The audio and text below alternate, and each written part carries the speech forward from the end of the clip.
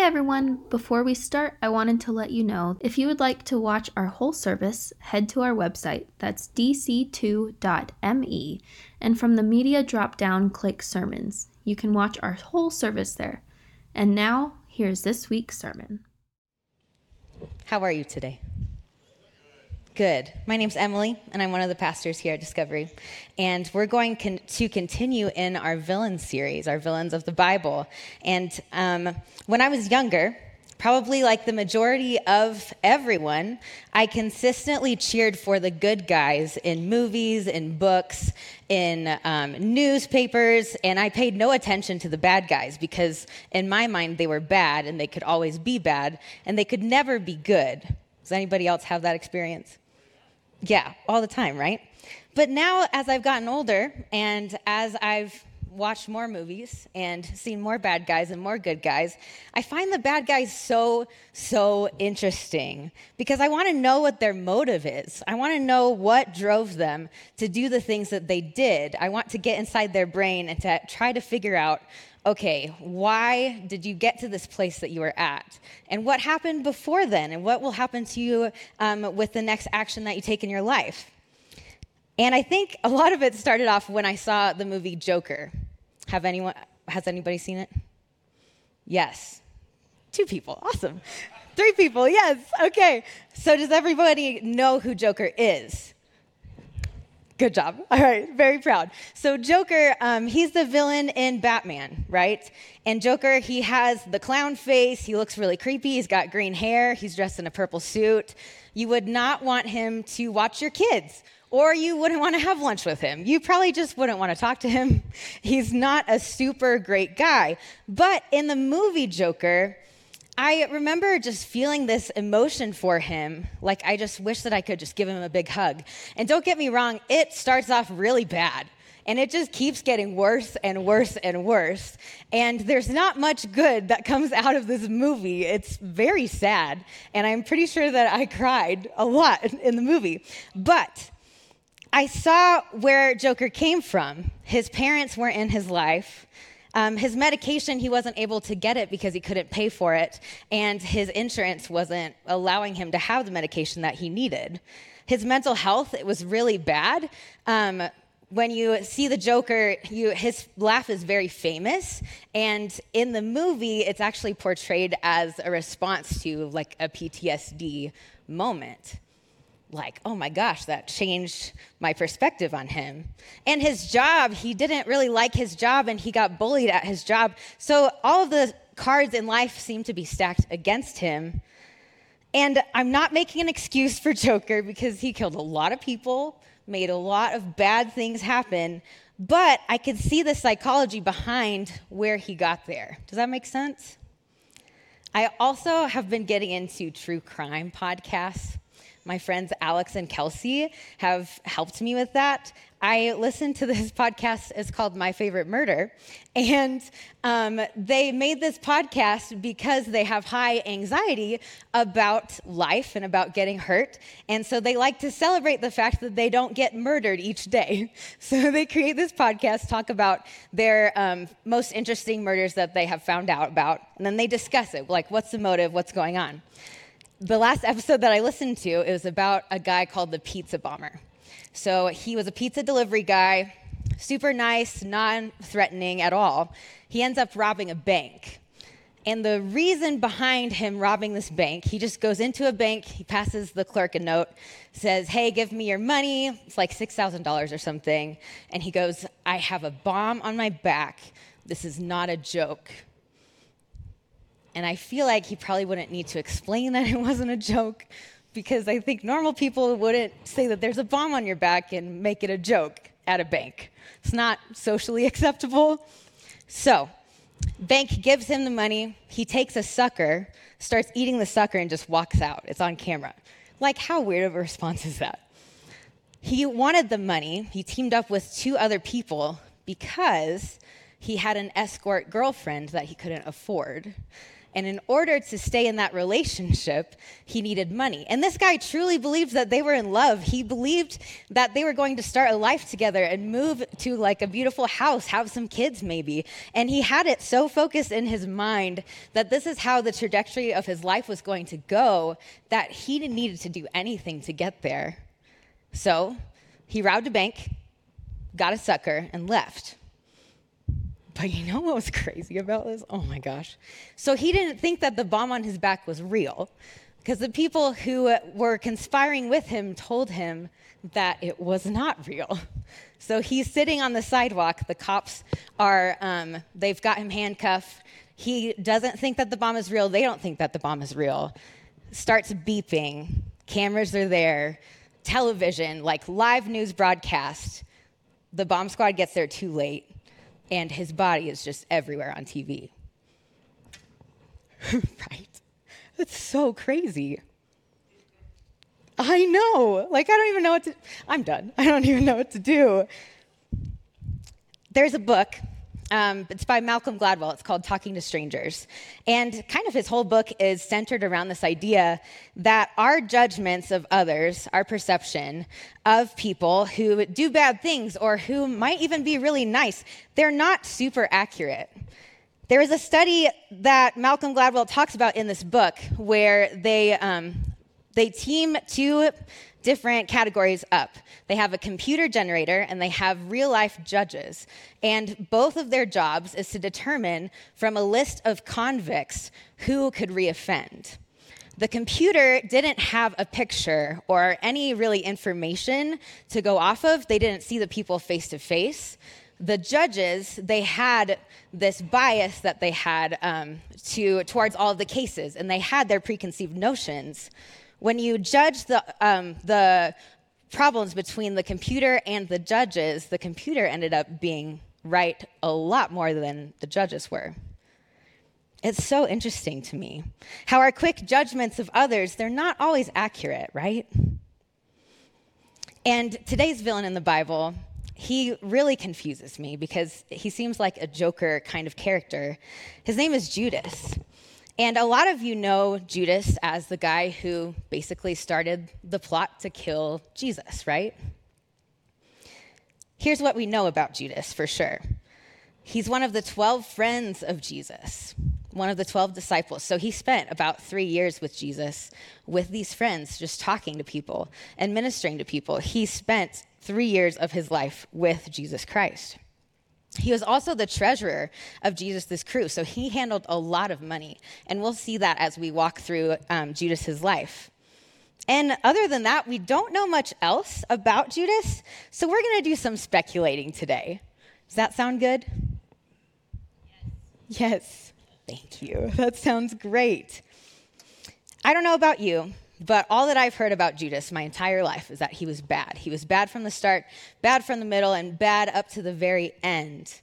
And it all centered around this one action that he had where he went to the authorities because they were looking to hunt Jesus, and he got money for turning Jesus in. And then Judas had a tragic ending to his life. But I think there's more than that. There's not a ton of Bible passages on Judas. The most famous incident is him turning Jesus over to the religious leaders. But here's a passage that we'll start off with. It's in John 12, 1 through 5. And John writes this discourse, and he writes this passage about a situation that happened with a lady and Jesus and his disciples. It says, 6 days before the Passover, Jesus came to Bethany, where Lazarus was, the one that Jesus had raised from the dead. So they gave a dinner for him there. Martha was serving them, and Lazarus was one of those reclining at the table with him. And then Mary took a pound of fragrant oil. It was pure and expensive nard.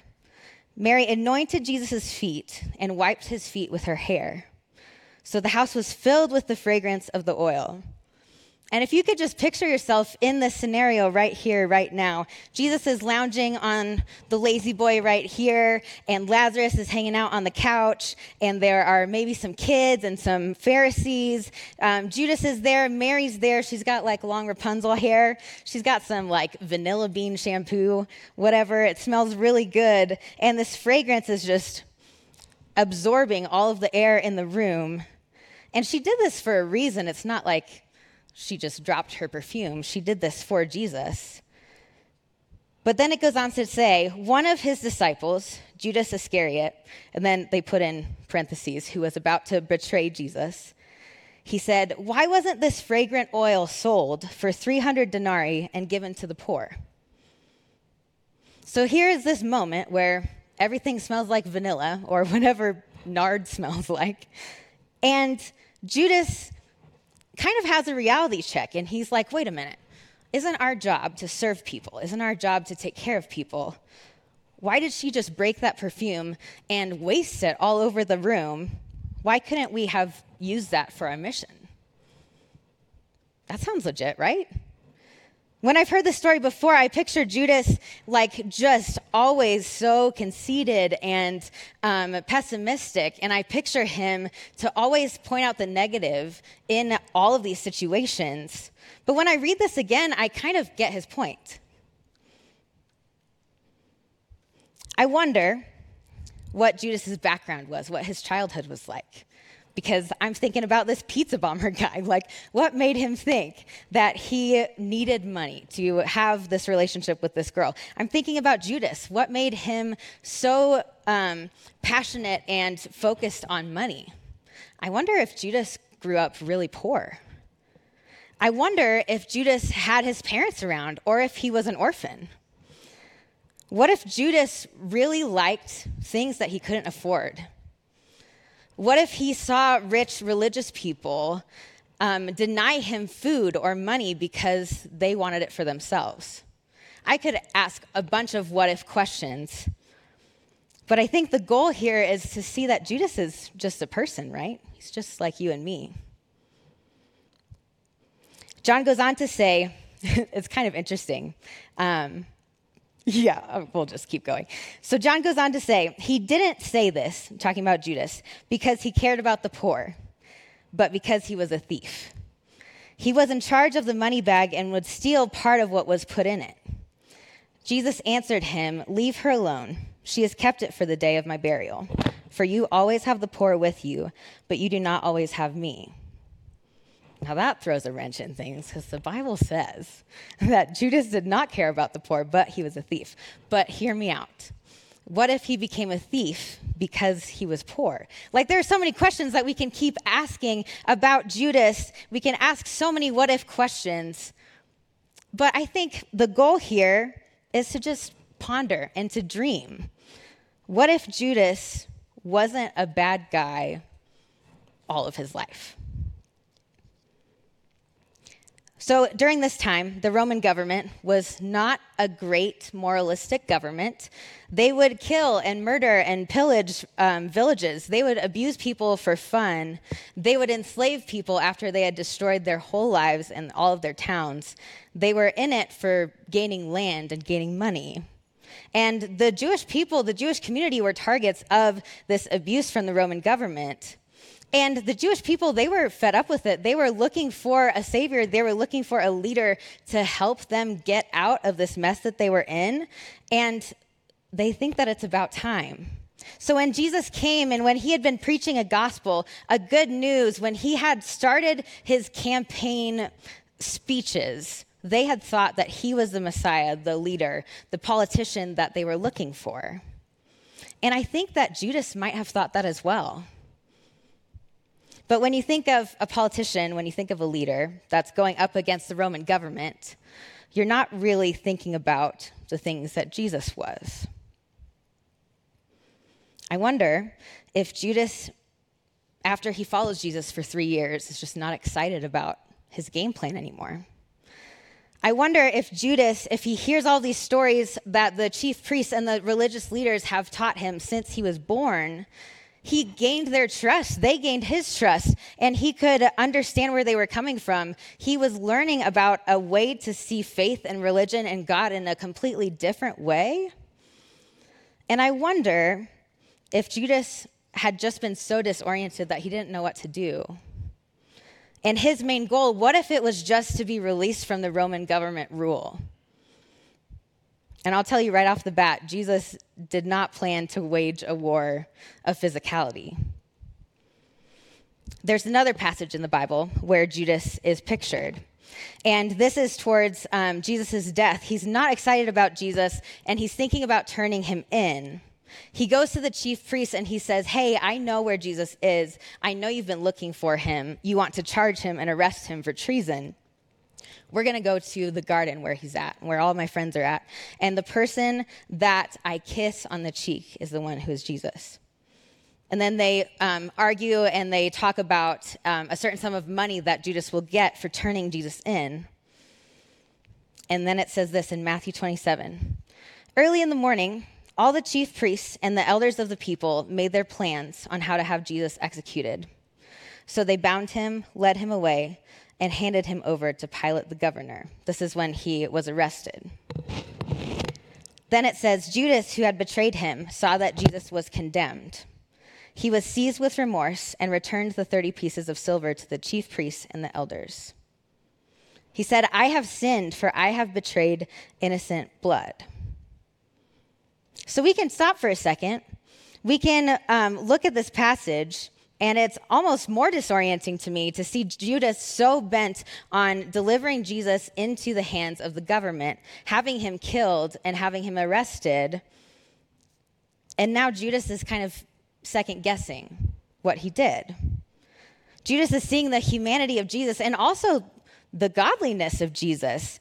He's asking, what if I made this big mistake? What did I do? How selfish was I being in the moment where I put my own life ahead of Jesus?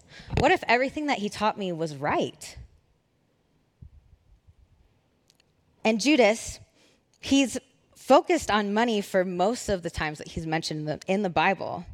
And the thing that surprises me is that he went to return the money that he was given for the arrest of Jesus. He didn't want the blood money that he earned. And so then Matthew says, Judas threw the money into the temple and left because the religious leaders wouldn't take it. He went away and then he hanged himself. The chief priests, they picked up the coins and said, it's against the law to put this into the treasury since it is blood money. So they decided to use the money to buy the potter's field as a burial place for foreigners. And that is why it has been called the field of blood to this day. Then what was spoken by Jeremiah the prophet was fulfilled. They took the 30 pieces of silver, the price set on him by the people of Israel, and they used them to buy the potter's field as the Lord commanded me. There's a lot going on here. There's a lot to talk about, and there's a lot of emotions, I think, for Judas and Jesus.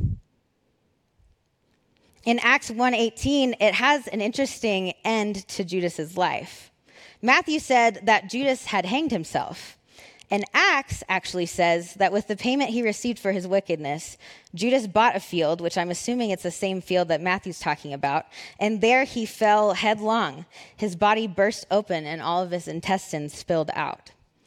So the actual way that Judas died, there are a couple of options, and neither of them are great. I wonder what was going through his head. And all of my life, I spent thinking about how terrible this guy was and how awful he was and how he was probably evil from the day that he was born. And that if I were in Judas's situation, I would do things totally different. I wouldn't betray him. I wouldn't want money. But when I read what actually happened, man, I feel for the guy. He had to experience immense guilt and immense pressure from both sides. And he ended up not being able to take it. I wonder if mental illness had something to do with this. I wonder what he was thinking. Now, 30 pieces of silver is what he was given for trading Jesus in. It's about 4 months of wages. The denarii that he wanted from the perfume was about a month's worth of wages. So it's quite a bit of money. It seemed to be a big thing for Judas. It seemed to be his security plan. But at the end, I think he realized that that wasn't the end goal. I wonder if Judas saw Jesus as this ultimate failure to the Jewish community. If he heard Jesus' platform and if he heard what his plan for leadership was, and it wasn't what Judas wanted. Judas, he's probably like 16 to 26, something like that. His brain is probably not even fully formed yet. And that changes perspective too, because I work with teenagers. I was a teenager at one point, and all of you were too. We can make some weird choices when we're teenagers. There's so many factors to be led into this thing. So Shane Claiborne, he's an author, and he fights for social justice issues. He's a Christian, and he has something to say about it, about Jesus' platform. And I think that this might help put things into a little bit more perspective. So he touches on 3 things that are kind of like normal with the Roman government and the Jewish community, and we're going to go through 3 of them. So basically, in the Jewish culture, you wipe with one hand and you shake hands with another. So you don't use the same hand that you go to the bathroom with as you do when you touch other people. It's a sign of respect. When Jesus talks about violence and when he talks about when somebody hits you, he actually says to turn your other cheek and to look at the person who hit you. Now, that's kind of weird for somebody to do. In the culture of the Jewish community, though, if somebody hits you with their hand that they don't wipe with and you turn your cheek, that means that you're looking straight at them and they have to actually see your humanity. They have to see that you're a person. They have to look into the eyes of a person that they're abusing. In Jewish culture and in Roman government, actually, not Jewish culture, poor people could actually be taken to court to get the coat off of their back taken away. If they don't have any money, if they don't have any power or supplies or land, they can actually have their clothes taken from them if they owe somebody something. And Jesus references this. He says, when someone drags you to court to sue you for the coat off of your back, just take off all of your clothes and give them to them. And back in the day and now, nakedness is a sign of sin. Nakedness is a sign of uncomfortability. And by the act of taking off all of your clothes and giving it to the person who is suing you for your coat, you're actually turning the shame towards them because they're the ones that caused you to be naked. Does that make sense? There's another common thing that happened in the Roman government. They didn't have cars. They didn't have horse and buggy all the time. They needed pack mules, these Roman soldiers.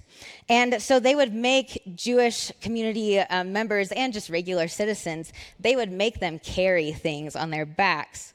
They had to walk at least a mile together. So they would use people as pack mules, basically. Wouldn't pay them, wouldn't do anything for them. And Jesus says, when someone makes you walk a mile, what if you just walked another mile with them?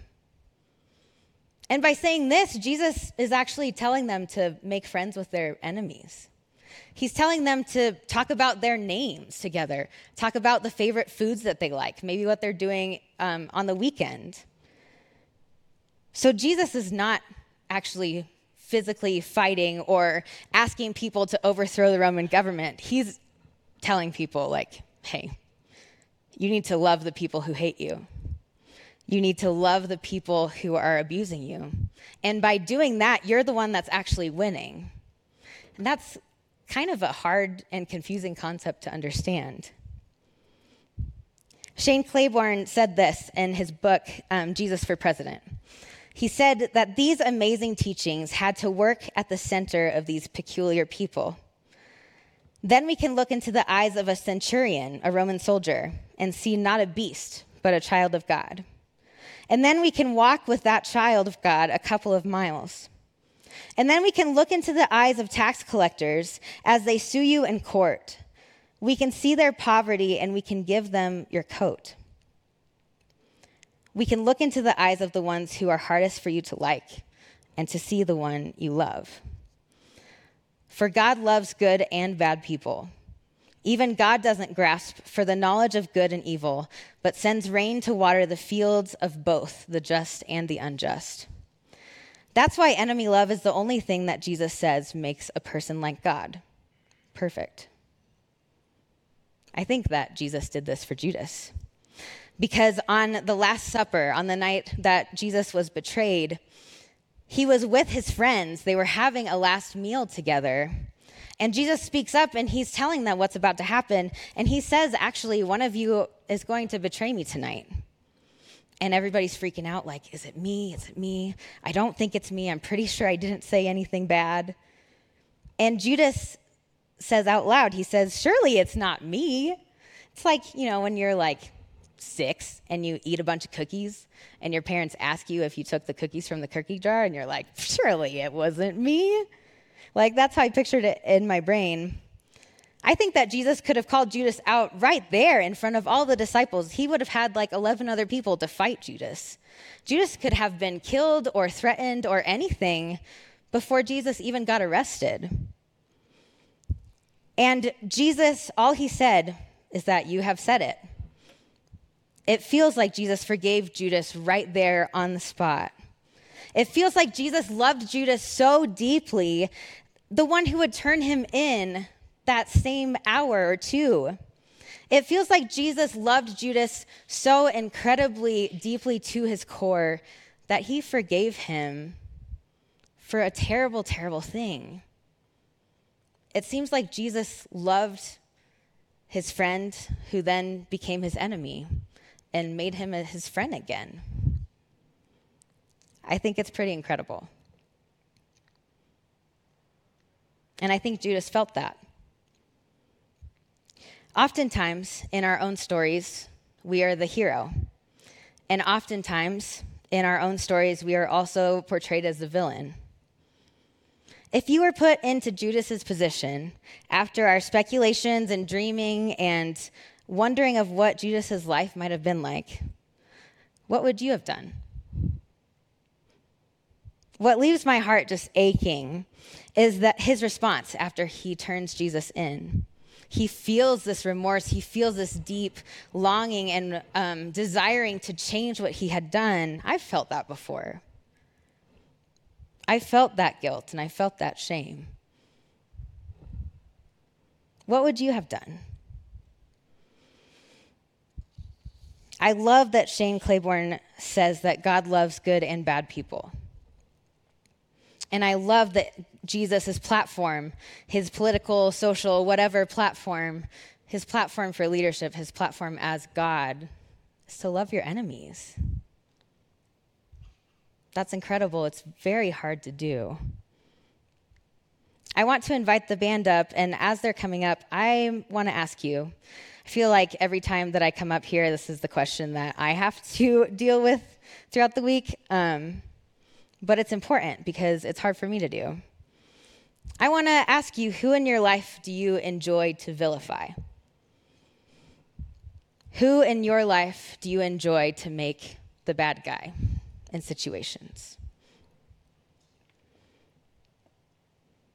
Who's somebody in your life, whether it's a specific person, a specific political party, whether it's a specific leader that we have, whether it's someone in your neighborhood, someone here, someone in your family. Who's that person where no matter what they do, they're never going to win with you? Can you just close your eyes and can you think about that person? I have like 12 names in my head.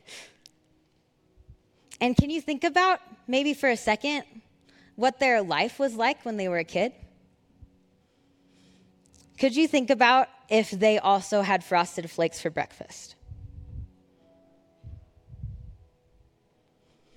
Could you think about if they felt joy and if they felt pain, if they felt sadness, if they felt healthy, if they felt sick? What would it take to love that person?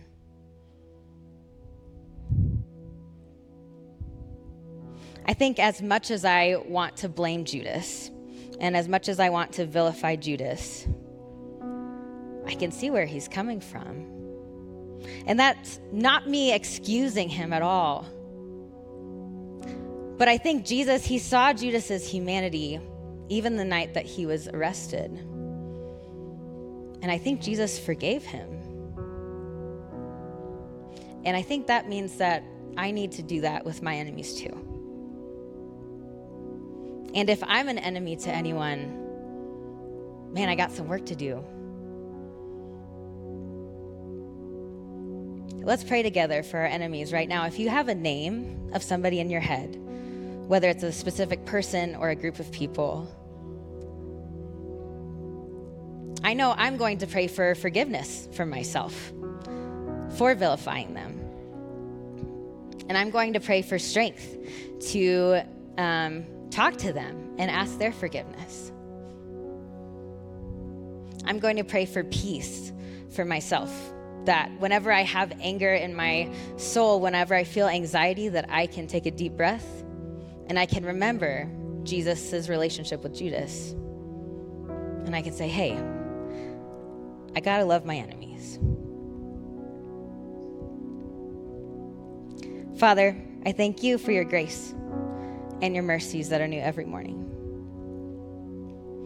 And it's really hard to love people who we don't like at all. It's really hard to love people who have done bad things to us or to people who we love.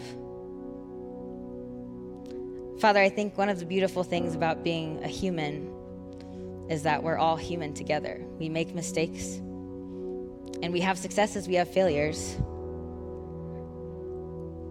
God, I ask that you would give us the strength, that you would help us see where we need to forgive others and where we need to ask for forgiveness. God, thank you for having Jesus as a beautiful, beautiful leader for us, as a reminder that we don't have to fight with physicality. We don't have to fight with intimidation. We can actually fight with love, and we can win. Thank you for this space. We love you. It's in your name we pray. Amen.